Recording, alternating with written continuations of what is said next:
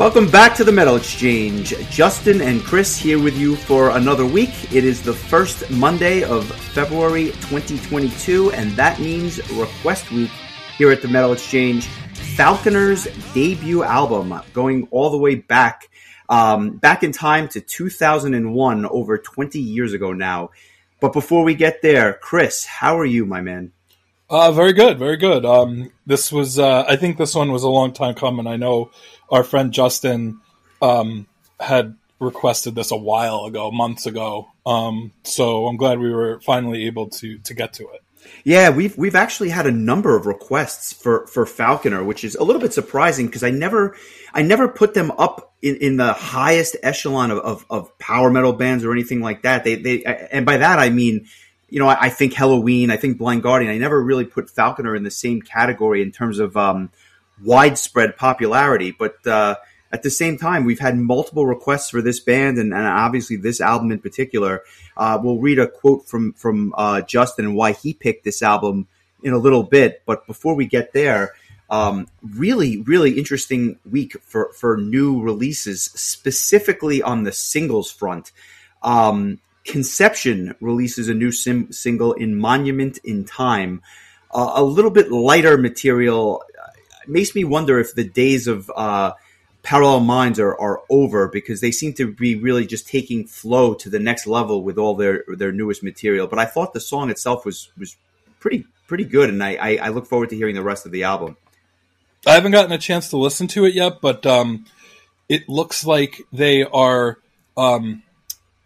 like later this year re-releasing their latest album with like a whole bunch of bonus tracks that I think they've been kind of trickling out as singles. There's a couple of live, like older songs that are done live, and this is a newer new track that will be included in that box set.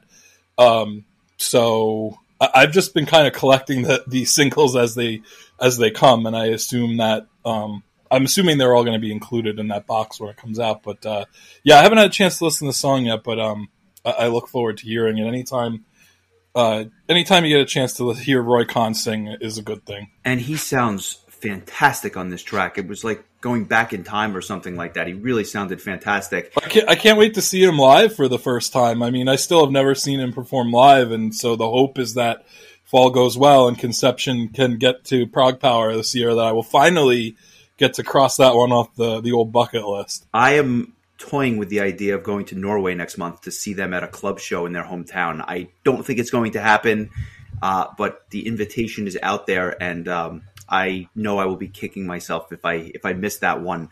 But yeah, I saw them back in 2006, and they did not disappoint. And I've seen Roy sing for Camelot as well, but I am very much looking forward to that Conception set, as well as these two other bands who are both stalwarts on the U.S. touring scene, and two bands that I've really come to like, especially in the last couple of years. German thrashers Creator have released their new single Hate Über Alles. It came out on February 4th. I'll simply say this: if you're a fan of Creator, you're going to like this track. If you have never heard Creator, go listen to it. And if you don't like Creator, and if you don't like Creator, I don't know why you're listening to this podcast, but if you do not like Creator, you're probably not going to like this song, because it is right up there with all their other material, and it's very, very good. And another single which is getting a lot of, I don't want to say negative publicity, but a polarizing single by Arch Enemy called Handshake with Hell, also coming out on February 4th. Clean vocals in an Arch Enemy song. It's not something they've really done. I digged it. I thought this was fantastic. And I also know that I might be in the minority here. I just think it was so funny that we, in last week's episode, just like I went on that kind of like little Arch Enemy rant at the end of the episode about how they don't utilize Elise's clean vocals. And then sure enough, 5 days later, they release a single. And it's funny, I saw, one of our friends, Anthony DeCrosantis, was saying that he goes, "I don't want clean vocals in my Arch Enemy songs," and I'm not a big enough Arch Enemy fan to care one way or the other. And I'm with you. I enjoyed the song quite a bit. In fact, it kind of inspired me to pre-order the album. So There you go. That I might not have pre-ordered otherwise. And I just pre-ordered the Creator album because it's time for me to just get on the Creator bandwagon. So I love it. I love it. And I'll be honest with you, I have had them on my list, right? Like the list of albums that I want to cover on a non-request week. I've had them on there for a year and a half now, right? Since or almost a year and a half since we started this. I don't know why I haven't picked them yet, but I am so curious to hear your thoughts on these German thrash legends. I just I had overlooked them for the longest time, and I'll get into this more when we discuss them in long form, but I had overlooked them for the longest time. And then a couple of albums ago, I finally heard them and I was blown away. And then to go back into their archives with some of their older stuff, they've been doing it for, decades upon decades, and they are just very, very consistent. So we'll talk about them more in long form. But let's get to the reason why we are here. Falconer's debut album, which I cannot believe came out May 8th, 2001. And I guess before we get into it, you want to read Justin's quote and why he wanted us to cover this? I think it's worth mentioning that this is a band that has been around for 20 years, and I think it's safe to say that they sound like no other. They really, in a genre of power metal where there's, kind of that like defining sound, if you will, they broke the mold with this album and would continue to do that for nearly 2 decades. Yeah, and I think anybody that tried to sound like them didn't come close to repeating the quality that they put forth. But Justin is a friend of ours that we met at Prague Power years back, and he had been attending. I don't know how we never ran into each other prior to that, because there were a few years that we attended at the same time. But him and his wife Verna, we became good friends with, and he would always say, like, we got to get Falconer over here, and I was like, yeah, I just didn't think that. I felt like if Falconer was going to play the U.S. or at Prague Power, it would have happened by then, because they had been around for about 10 years, and I'm sure that it wasn't for Glenn Harveston's lack of trying, but it finally came to pass that they would be playing right before the headliners, Anathema. Forgot exactly the year it was, but as it turned out, Anathema wanted to kind of wrap things up a little bit early, so they flipped positions, and Falconer ended up being the last band on that Friday night, and boy, was that just an unbelievable show, and we'll get into that a bit later, but let me read what Justin had to say, because he had been asking about this, and him and Verna were actually sponsors that year and ended up becoming pretty good friends with some of the members of the band. But what Justin said, for me, I was listening to a compilation of some sort back in early 2001 or 2002, around that time, and can't remember exactly, and I just hear the opening riff to Heresy in Disguise, and I was immediately like, oh, I like that riff. And then as the song played and Matthias's voice comes in, it just blew me away. I immediately went searching for a while before I found a copy of the disc and just loved it. It was so different from everything else, and the amazing riffs and the uniqueness of combination of the singing to me at the time. So I think that kind of is a good framework for what we're going to talk about here. I mean, the uniqueness of this album, especially, I mean, I think it still sounds unique 20 years later, but 20 years ago, I mean, this was like almost like hearing a Rhapsody or a Nightwish for the first time. Like, it was just a whole another world of music. Instead of like having the kind of high pitched power metal vocals a la, Michael Kiske or Fabio Leone, or kind of that kind of raspiness of like an Andy Darris, they went with like a stage singer, and boy, does it work here. Matthias Blad's vocals are just so epic, and I know it's probably not for everyone, but I thought that those vocals with the just iconic riffs, there's an iconic riff in almost every song on this album. Though that combination, I think, just really made, I think, people sit up and take notice of this new band from Sweden to just come on the scene like with this album just out of nowhere. And for me, it was the opening track, Upon the Grave of Guilt, that I just heard it and was like, holy crap, like this is something else. I go back to like the turn of the century, and I think about all the young upstart power metal bands that were coming out or had just come out with albums or would soon come out with albums around 2000. Axon Star, Celesty, a lot of those, again, the Twilightnings, these bands like that second wave of European power metal, right? And I think of all these bands, and they kind of took what was happening with Labyrinth and Angra and Edguy and these other bands came along and kind of just pushed things to the next level, doing something very, very similar. To your point, the higher pitched vocals, the guitar solos, the whole bit. And it was fantastic. But these guys broke the mold, and they were kind of like trendsetters in their own way, I guess, because not a lot of guitar solos and vocals, which just fly in the face of every other band that are in the genre. And they somehow make it work with this riff-based power metal that are a little bit less liberal in how they employ that double bass drum technique, which is so common amongst the power metal bands. And then you mix that with, again, this like classically trained vocalist, and you get this album, which I made a point of stealing on Napster back in 2001, because I remember there was a buzz about this band when this album came out, and it was on, Metal Blade, which is obviously a big label at the time.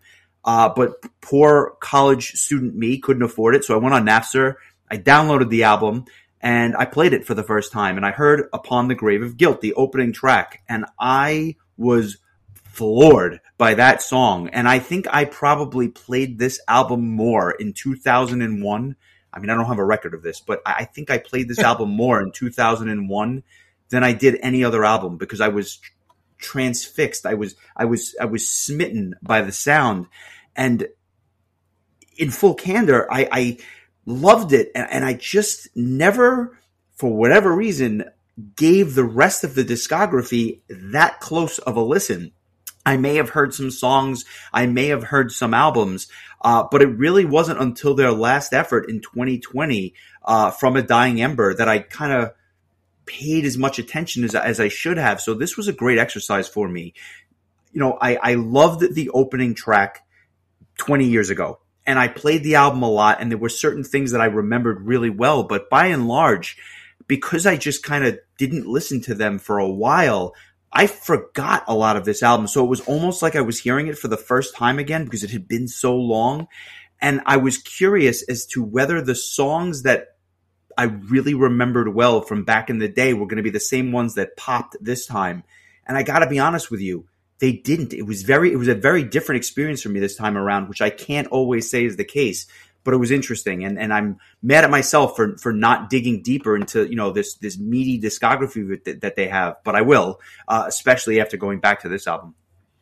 Yeah, I think that the change in vocalist after the second album, Chapters from a Veil Forlorn, might have taken some of the momentum of us as listeners away, because I mean, I can't speak for you, but I assume that you agree that you were a big fan of Matthias's vocals. So to see him depart and be replaced by somebody who has a completely different style, nothing against the singer who came in, but I mean, when you have somebody with a uniqueness like Matthias has, and then he's out, it's kind of jarring. And Falconer had only released those two albums.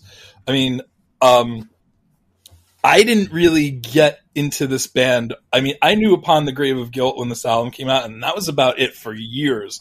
It was when the band was announced for Prog Power USA that I was like, I really need to get into this band. And oh my God, did I? I mean, I was telling you earlier this week that year that them and Dragonland were both announced, that I can only assume that it would be both of those bands' US debuts, but I became massive fans of both bands that year leading up to it. And by the time it rolled around and I found out that there were no visa issues and they were there, like they were in Atlanta, I was so amped to see them. And I ended up we all got to see Dragonland play twice, and Falconer completely tore it up. And I think that they were given that headline slot and could kind of do what they wanted with the time.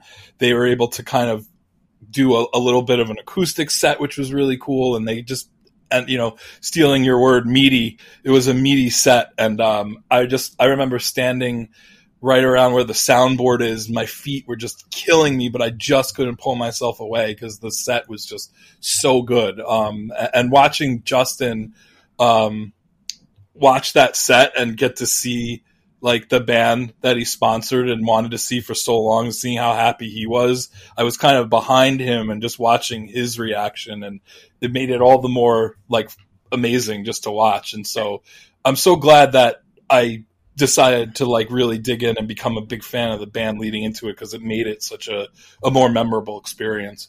And that would be their final live performance as well. So it was kind of a real send-off, especially for longtime fans of the band, that they would actually have a chance to see this show that was billed as their final live performance. And it was, it was something to remember. There are a number of clips on YouTube that are out there. So if you're kind of curious as to what show we're talking about, just type in Falconer and Prog Power on YouTube, and I think you'll find quite a few videos out there.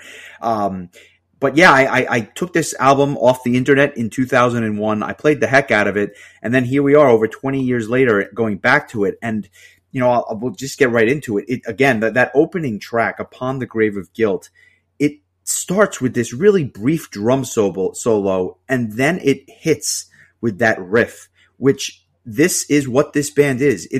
This is not solos. This is not like wild instrumental sections that you hear in certain bands like a Halloween or something like that. This is riffage, fast, catchy riffs, and vocals that I would put up against absolutely anyone, just because they are flawless. They are flawless on the album, and they are flawless live. And that is what makes them, so special. This, Once Matthias's vocals kick in on this opening track, you realize that this is a different band from just about everything else, and just like a breath of fresh air.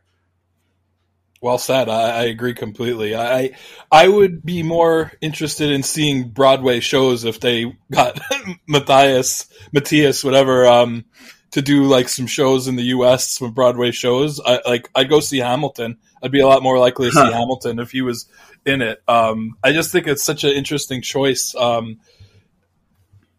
Like just going for something totally different. And I agree with you about just the guitar work. It's such a guitar driven band. And Stefan, who wrote all the songs on this album, I mean, it's pretty clear that the guitarist had something to do with the songwriting here, because these are all very guitar-led songs, but almost every song opens up with a very memorable guitar riff. And like you said, Upon the Grave of Guilt is no exception to that rule. But just the way that the song, like you said, it has that kind of that brief little drum intro, and then it just shoots out. And like, for me then 20 years ago and now, like when a song starts out with this much energy and this much speed, you have me hooked right away. And we haven't even heard the vocals yet. And then like, there's a part where he just, where it just kind of slows down and he does like this. I don't know how to explain it. I'm not a vocal teacher or whatever. But just what he does with his voice, where the rest of the instruments drop out and it's just him singing this. I don't want to say falsetto because it's not that, but he uses the voice as an instrument, but somehow enunciates each word much better than I'm doing right now. Whoa! Like that was actually quite good. I'm very impressed. I'm gonna tell you something that I noticed. I was listening to this album in my car earlier, and you know what the difference between listening to Falconer for me and listening to like almost any other power metal band you can sing along to it. It's in my range. And yes. On top of that, his enunciation is so clear that you actually, I think you pick up the lyrics way quicker because you can actually understand what he's saying. Yeah, So I found myself singing along, and I was like, wow, I can actually sing this without going into a falsetto or just not being able to sing it at all. Yeah, Like, you hit the nail on the head with both points. And it's that enunciation combined with the fact that it's in a lower register that just hits this out of the park for me. And then this particular track ends with this acoustic outro that they would kind of use at different points on the album as well. It's just a perfect song, and like could easily be my song of the week. I'm not going to do that because it's almost too easy, but what a fantastic introduction to the band. And then you get into Hearsay in Disguise, which I can understand why Justin fell in love with this particular song. Another opening riff that's just absolutely fantastic. And this is the song that has the gallop. Like, this is the one where you can go ba-da-bum, ba-da-bum as you go through the song, and it's just so darn catchy. A little repetitive, but it's so good. And I said to myself, if another singer was singing this, would the song be as good? And I'm not sure that it would be, because it was like the perfect blend of the clean riffs with the clean vocals. Darkness is falling as the Spirit of God slips away.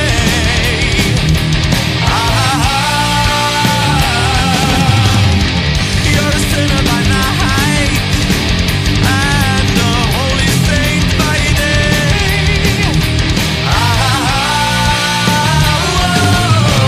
In the sacred corridors, evil is set free, lurking among the shadows of the monastery.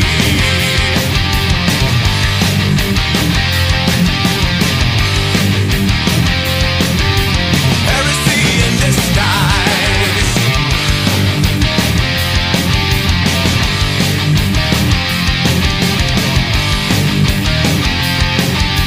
Heresy in disguise. so Justin kind of gave me a choice as to one or the other being his song of the week, but I think based on his intro comments, I think this should be Justin's song of the week. So I'm going to make an executive decision and make this Justin's song of the week. Sounds good. Justin Westmoreland, I should point out, not you. And this is another really strong song, and it just makes me wish, like, or wonder, why the hell was I not listening to the rest of this album when I got a hold of that one song? Yeah, It's like, if you like the you would- one you would song, think- you would think that like you'd have to hear the rest of it. You want to hear more after that. It was like right around the same time was when I got into Dragon Force, and I heard, I don't remember exactly the song. You can go back and listen to our episode about that album. But I when I heard that one song, I was like, I got to go listen to this whole album. I don't know why those synapses didn't fire in my brain when I heard that Falconer song. Because around that time, I was probably a sophomore in college and or maybe towards the end of my freshman year. And I was just kind of like, I think I was still into metal, but I wasn't as into kind of getting into new bands. It was kind of just like, I'll wait for Ed Guy to release another album or Gamma Ray or whatever. There's just kind of like this lost era in my life that I bring up a lot on this podcast. And this just kind of happened. This one kind of fell right in the beginning of that era. It's just kind of funny reliving it. And like you said, like, this is, I think, the first time I think I can remember actually sitting down and listening to this album start to finish. Like, it's like I knew the songs separately, but not like in their proper order. And so it was cool to listen to it the way it was meant to be heard. And I also grabbed the I think it was the 2015 remaster from iTunes, just to kind of have like a cleaner experience. And I thought it sounded really good in my car. I don't know why. It sounded a little bit treble heavy on my computer, and it may just have to do with my speakers. And because I don't have a subwoofer or anything, so that could be part of it. But the remaster, you could tell the guitars are mixed a little bit higher than the rest of the music. Yeah, it's interesting. You mentioned Stefan earlier, who obviously wrote the music. He plays the guitars. He also plays the bass on the album. And the drummer is a guy by the name of Karsten Larson. 3 guys. That was it. This album was basically 3 guys with Stefan doing all the guitar parts, bass and the regular electric and acoustic guitars. Really interesting. And I think that the 2015 mix helped quite a bit because that original mix is a little bit rough.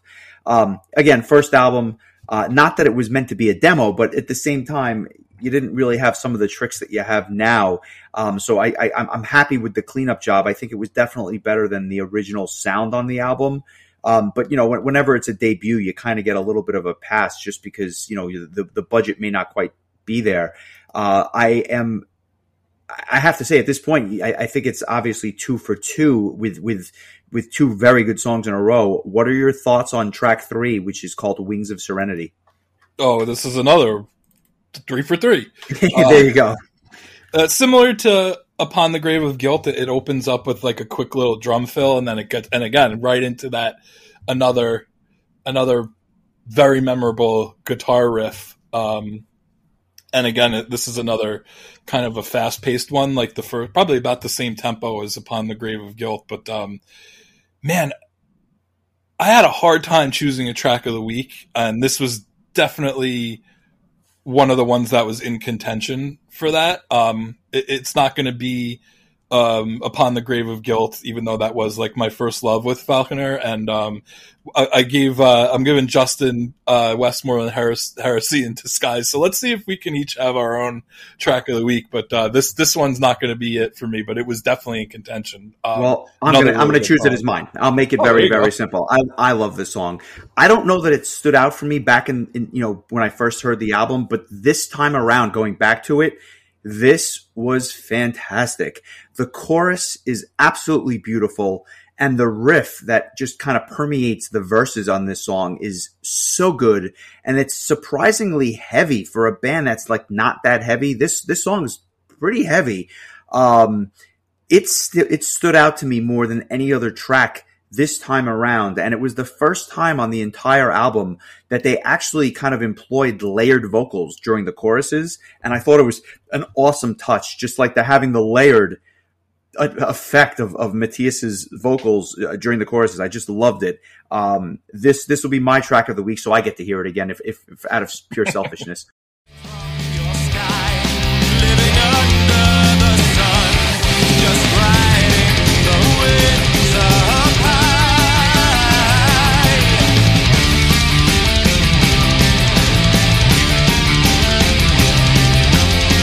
Your cliff is your castle, your nature's truly royal, a king in brown and gray. Look down on the foolish man, competing with time, chasing his precious day. You're flying on wings of serenity into the blinding light. You're the majesty of freedom, living life at its height. There you go. Yeah, I mean, it's just going to keep going because track 4 is Quest for the Crown, and this is my track of the week. Nice, 3 in a row. I like it. Yeah, I love. So it kind of starts out with this very medieval sounding, quiet intro, and then, oh, what do you know, a guitar riff, and here we go. And I kind of like the little bit of a folky element that this song has. I wouldn't go as far as call Falconer a folk metal band, but there definitely are folk influences in a lot of their stuff, and this, I think, you really get that kind of vibe, especially at the beginning of the song. But this just reminds me of like a good old fashioned drinking song where you just got your mug of ale and you just go swinging back and forth, and just another really great tune. It's like it makes me wish I could just go back in time and see this set again, because it was just I think that they had played at least 3 of these 4 songs we've talked about so far, and I'm pretty sure they played Mind Traveler as well. So this song, I like it on the album. I love it live. I thought it was just an absolutely fantastic live tune. And it's funny because you talk about that, like the intro, to me it sounds like a Renaissance fair, and like it just it brings me like calling the minstrel, right? You got to get the minstrel in here for something. This is a really cheesy song, but it's definitely the folkiest of the song so far. But it tells me like it's almost like hearing a soundtrack to a story that you're reading. And ironically enough, this week I just finished a novel that I want to be clear. I read a lot of nonfiction. I read a lot of biographies, history books. I had actually just finished a novel for the first time in a while, just because it was never really my thing. But the name of the book was called The Name of the Wind, and the author was Patrick Rothfuss. It was a fantasy book, and it was on a list of like the 100 fantasy books you have to read before you die type of thing. And the book, based on, and I won't give anything away, it's the first in a series of books by this author. And it kind of had this whole feeling to it with like guys going to the inn and drinking at the bar and things like that. So this song was like the soundtrack for this book this week. And I love the book and I like this song just because I thought it really set the mood. And then, it's just one of those songs that like you can't help but smile when you listen to it. I think it's cheesy, but it's cheesy fun and I liked it.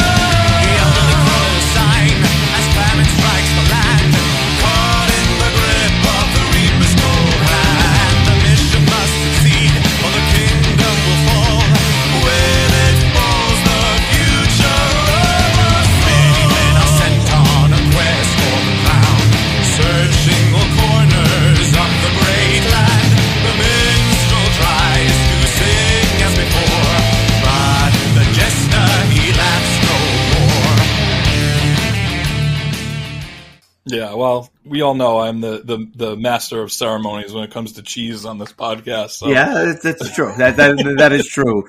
Mind Traveler, the next track, is an interesting one. This, to me, if you listen to the intro, it almost sounds like it's going to be a melodic death metal song, and then it kind of goes in a bit of a different direction.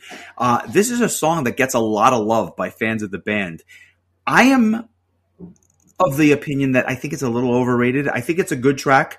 I can see why people like it. I don't know why some people think it's the best track on the album. I'm not sure that I necessarily agree with that. But it is interesting that there is like a subtle guitar solo in this track, which is something that's really not employed all that much.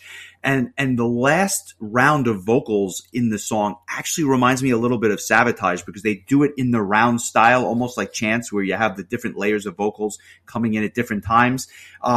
It's interesting. I'm not sure that it's my favorite track, but at least I'm happy that they tried something a little different on this one.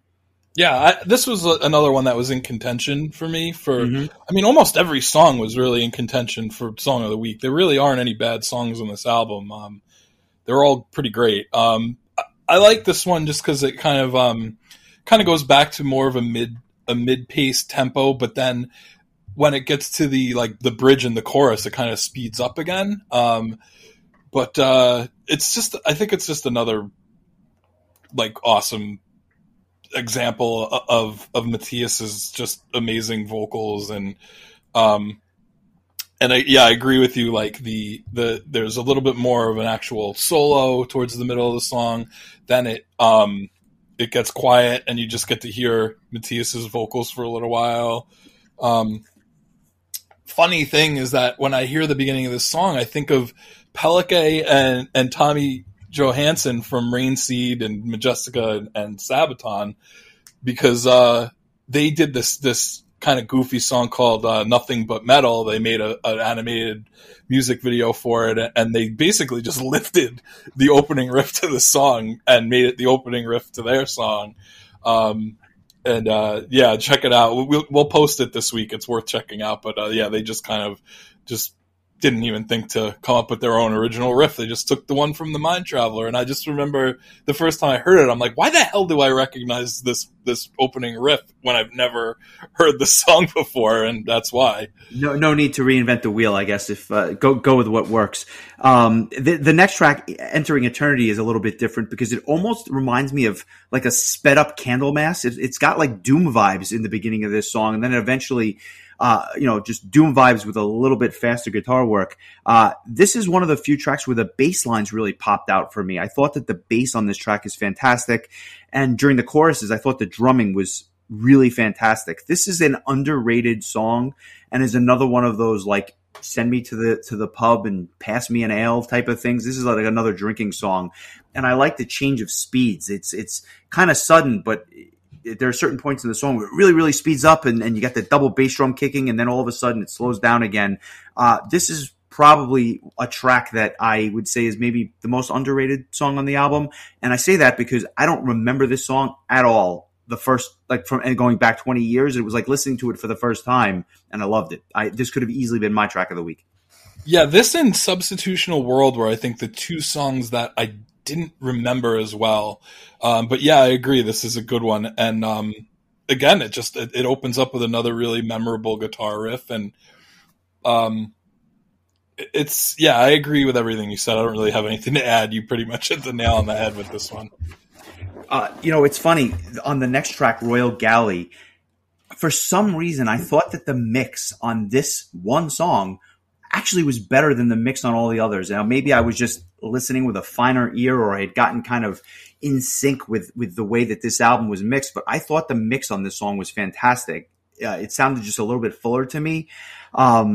This is, if it's not Entering Eternity, this would have been my second biggest surprise of the week. There is an epic chorus on this track combined with what I will only just say is like the best bridge on the album, which happens right before the instrumental section. I love it. This is a really tight song. I think it's also highly underrated. It's not one that people talk about all the time. It's one of the shortest, if not the second shortest track on the album. It's only about 4 minutes and change, but I love Royal Galley. The song is fantastic. Yes, and the reason that Justin mentioned that this would be his other choice for his song of the week is because he actually went to the museum and saw the actual ship that the song is about. I think maybe we should have our friend Justin on the podcast to talk a little bit about, he probably knows more than the two of us combined about this band and this album. So might be interesting to hear his thoughts, but, I thought that was really cool, because he had actually gone to Sweden and spent some time with the band after, their final live performance. But yeah, I'm a big fan of this song too. I remember they played it at Prague Power when we saw them, and another one of, I think, the more memorable songs, even though most of these songs are pretty memorable. Yeah, I think it's well placed on the album, in the middle of the album, and right before what I guess we would have to call the epic track on the album, a song that clocks in at under 8 minutes, which is, kind of long by power metal standards, I guess, and that's, the aforementioned Substitutional World. This song actually reminds me of, at least at the beginning, of like that classic 80s metal sound with like a Manowar or a Wasp or something something about that classic 80s metal sound with that opening riff, which I think is cool. But, and I say this with a big but, it has all the makings of something that I should otherwise. Big butts, and I cannot lie. This has all the makings of something that I should love. But for some reason, I really enjoy the verses. I think the chorus is a bit weak. I don't love this track, but there are parts of this track that I love. And specifically, there's a part where it's just Matthias singing over the piano, which he himself is playing, and I think it's fantastic. And that section makes me think, quite frankly, that this album needs a ballad.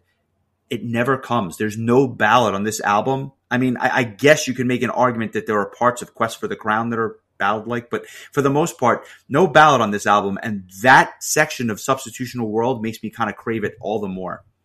Yeah, unless you want to pick up like the special edition and listen to the bonus acoustic tracks, those right. are kind of ballady, but yes, like the album proper doesn't really have one. And yeah, I mean, especially when you have this a singer of this ilk, like you kind of want to hear him be like the star. I guess. And this is really, I feel like this album is definitely more of a collaborative effort. It's not like it's not really anyone's show, I guess I would say. And it hit me today. I was sitting in my car at the car wash, very long. The sun came out for the first time since November here. So there was a lot of people waiting at the car wash. So I'm just sitting there. I think I heard this whole 7-8 minute song just waiting to get my car washed. And I was like, damn, like really just kind of sitting there and concentrating and actually getting to hear it. I was like, this is a really good tune. I liked it a lot. I like that the chorus is like, I feel like Stefan sings it, or it's not Stefan, Matthias sings it differently than I thought he would as far as where the notes are going to go. And so it kind of gives it a different flavor than the other tunes. So I found myself singing along to it. And again, something that I could understand and sing in my own range. It was kind of cool to be able to sing along and not sound like somebody who's strangling a cat, like when I try to sing Halloween songs. It doesn't happen often, so enjoy it while it lasts. I'm curious to hear your thoughts on Lord of the Blacksmiths, and I say that because I had a very interesting experience with this track. I'll get to it in a second. I want to hear your thoughts.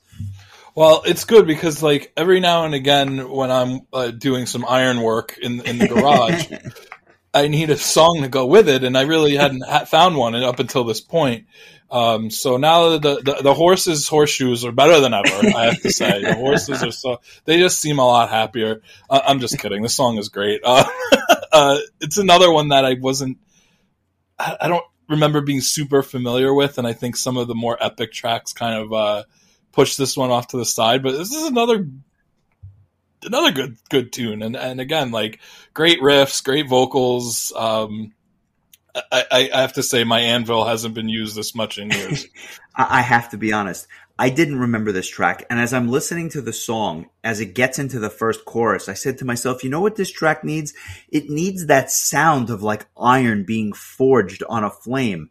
And sure enough, by the middle of the song, it actually starts happening. And I started laughing to myself because I said to myself, I just didn't remember that happening because I just didn't remember the song. But as I heard it, and as you start hearing that the sound of the hammer forging the sword, I guess, I couldn't believe that I was actually like hearing what I thought the song should have. It was like a surreal moment, and it is cheesy as hell, but it's a good song, and I can't deny it. And it also reminded me of the book that I mentioned earlier, so everything seemed to come full circle with this one.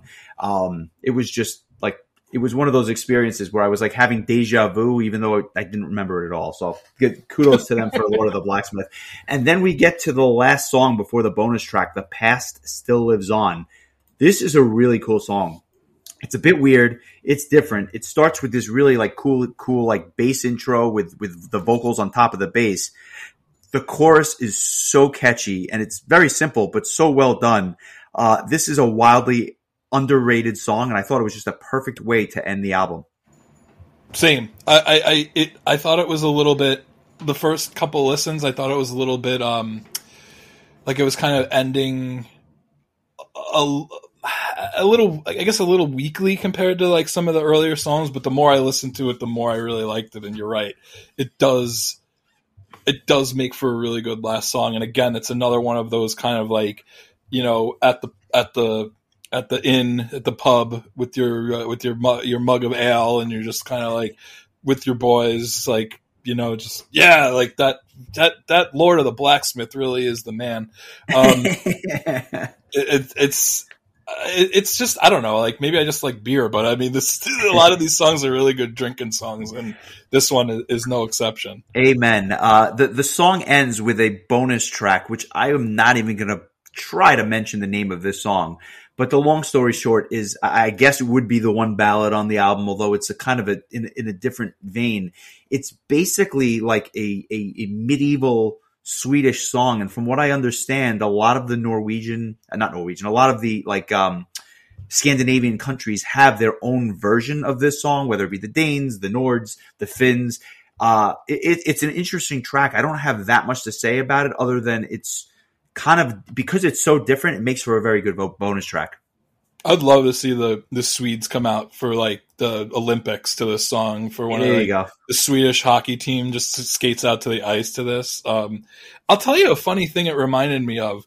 When the female vocals kick in, it made me think of like a Middle Eastern band like Mirath or Orphanland. The kind of female vocals that you hear on their albums. It just kind of reminded me of that. It's kind of a neat track. Definitely worth checking out if you if it's not on your copy of the album.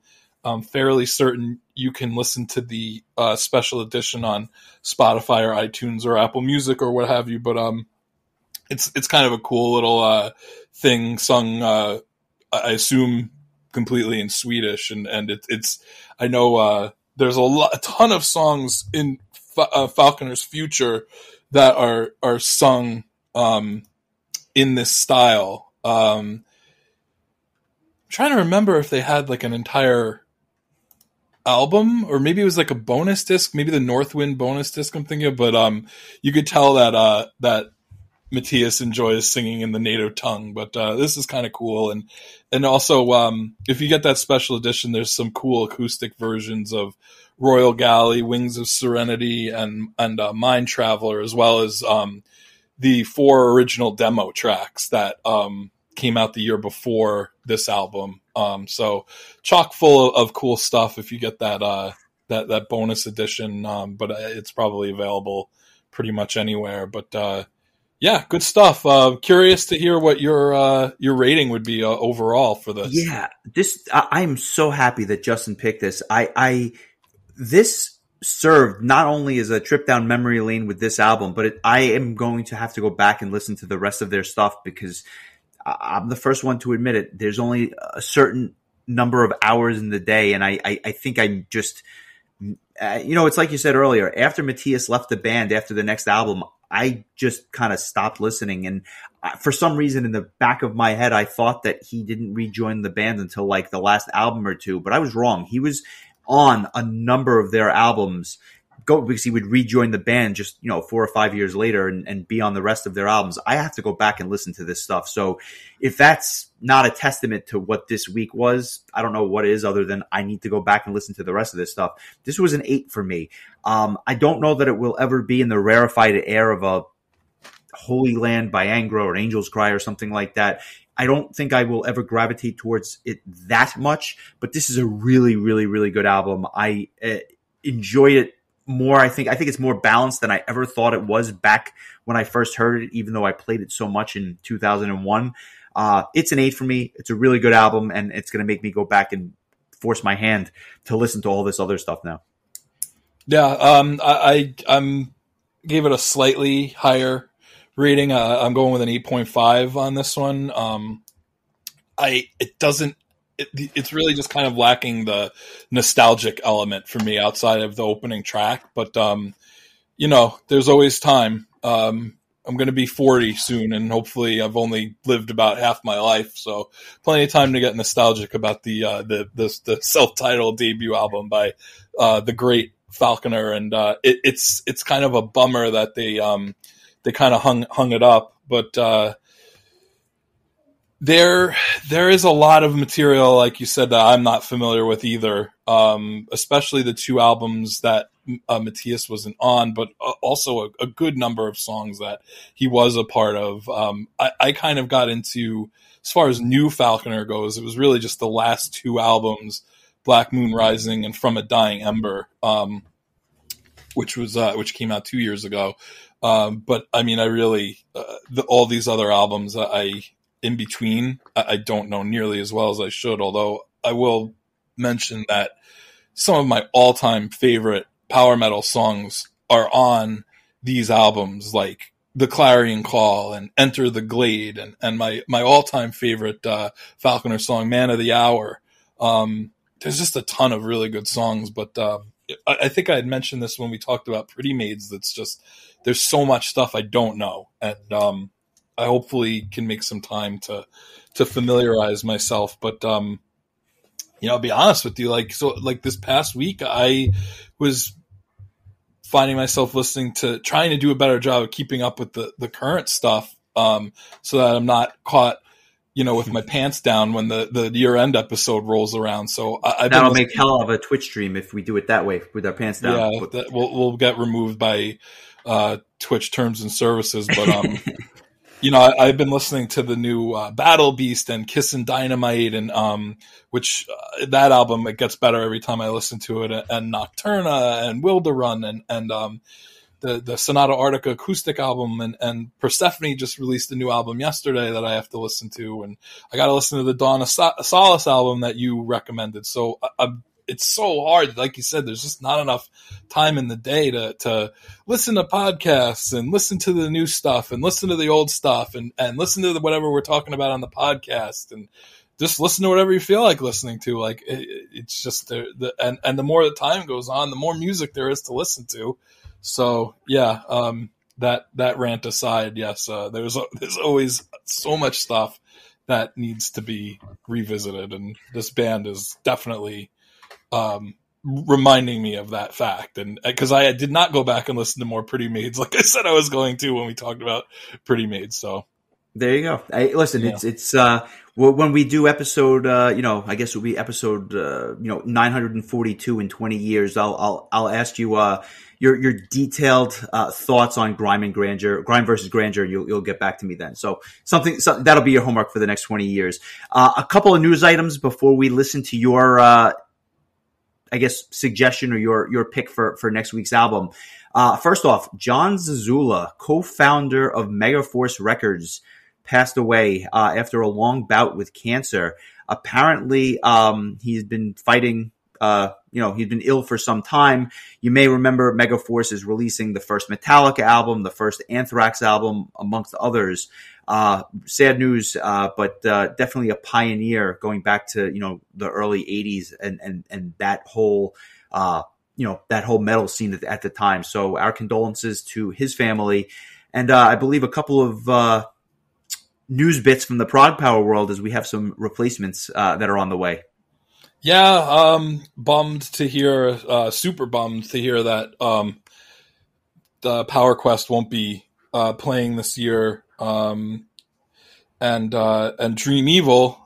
So Power Quest is now 1 for 3, and Dream Evil's 0 for 3 with prog power appearances. Neither going to the All-Star game, I suppose, but Yeah, so those two bands are out, and Artificial Language as well. So 3 out of the 4 bands that were going to play on the day 1 of the festival have dropped out for different reasons. But they have been the replacements have been announced, and Dream Evil is going to be replaced by Hypocrisy, who is a big mellow death metal band from Sweden.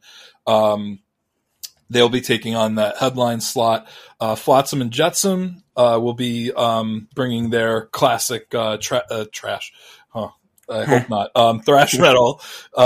This is going to be their prog power debut. They are going to be taking Power Quest place, and Artificial Language is being replaced by a French atmospheric prog rock band called Clone with a K. And the only band to remain on the lineup from the original is the progressive power metal band Mind Maze from the U.S. I'm friends with Jeff and Sarah, who are members of the band, and I know they both of them are super stoked to get to play at Prog Power because they've attended so many times as fans, and now they get to actually be on the stage. So they'll be opening up the show. So very different look for day 1 of Prog Power, but it looks like promoter Nathan Block got some pretty heavy hitting replacements to kind of keep things afloat for that first day. I suspect next year will be a little bit easier in terms of planning and continuity. God willing. God willing is right. I am upset that I will not get to see Power Quest again, which I'm sure pales in comparison to your thoughts as the biggest fan in the entire world of the band. But I will say that having seen Flotsam and Jetsam live, they are good at what they do, and I am very much looking forward to Hypocrisy. I was a fan of their last album, and they are going to, simply put, tear the place apart in Atlanta, and I look forward to that. I think that's going to be a really, really good show. They are touring, so this comes on the heels of their U.S. tour, but I actually have a conflict on their New York date. I will not be seeing them in New York, but I look forward to seeing them in Atlanta. So that's the changes there. I look forward to being at a live music festival in 4 months. So that will definitely be fun. And obviously we'll have much to celebrate with you as well. But before we get to Prog Power in June, we have a podcast to do next week. And I am waiting with bated breath to hear what it is I'll be listening to this week. Well, I think you actually made it an easy choice for me because... Are you picking Creator? Are you stealing my thunder and picking the new Creator album?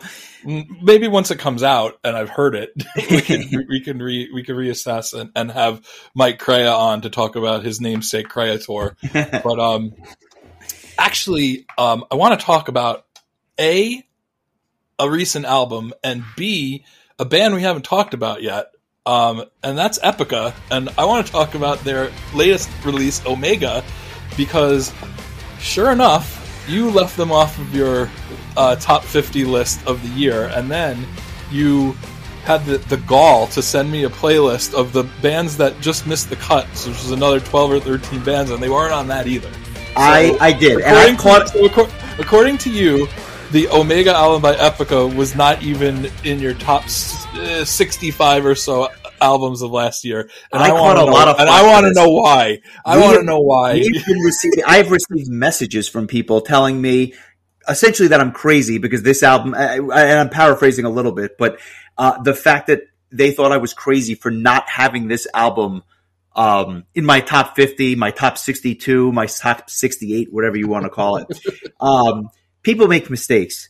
I don't think I did, but I will give it a fair share. It's fair share. I will listen to this a half dozen times this week, and I won't have to go back too far in time to do it because I have familiarity with this album, but I'm going to give it my best shot.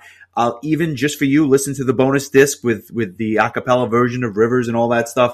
But I will focus on that first disc. This is another meaty album. It's 71 minutes, but I will enjoy it for what it is because I happen to be a huge fan of the band.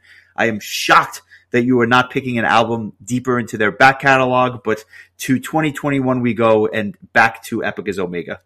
I will say that some of Brian's messages that he sent to us about how much he enjoyed it is kind of part of what put me over the edge on choosing this. So, shout out to Brian Clough for mentioning how much he liked it and kind of, cementing my choice. But to be honest, the band has been on my radar for months now to talk about. But I just always have such a hard time deciding which album because they're all so good that I just end up getting frustrated with trying to choose, and then I give up on the band altogether. And so that's why I didn't have the album so high, because I love the band, but they're a victim of their own success, and every one of their albums is great, and this was not anything different. I don't know. Maybe I'll concede that I made a mistake. Maybe I'll cement my shoes into the ground and double down that this album was not that good. I don't know. We'll see. We'll see where the wind takes me. But I look forward to listening to it. And then I will come back next week and torture you with some death metal. So it's all going to be good. We'll have it. We'll enjoy it. We'll enjoy the next 2 weeks. Thanks to everyone. Just be careful because the Monkees have like 7 other albums that we haven't talked about. So. But they're all 28 minutes, so I can get through them pretty quickly. That's a good point. Thanks to everyone for listening. We appreciate it. Keep in contact with us. Leave us a good review, if for no other reason than it helps other people to find the show. And we will catch back with you next week when we listen to Epica's newest album and do a deep dive into Omega. Chris, take it easy, bud. I will see you soon. All right. Take care, buddy.